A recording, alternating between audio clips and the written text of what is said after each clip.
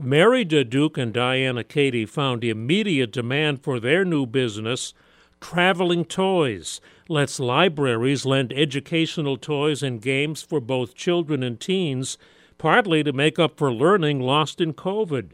TravelingToys.info is a nonprofit business, but Mary says it's been just like starting any business.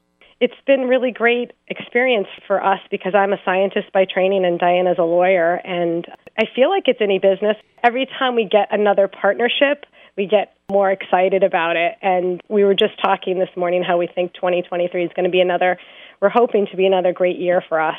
TravelingToys.info even writes the grant applications for libraries and sets up the great-looking new toy library section.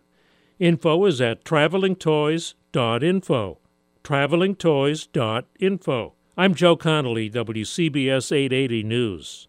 Baseball is back, and so is MLB.tv.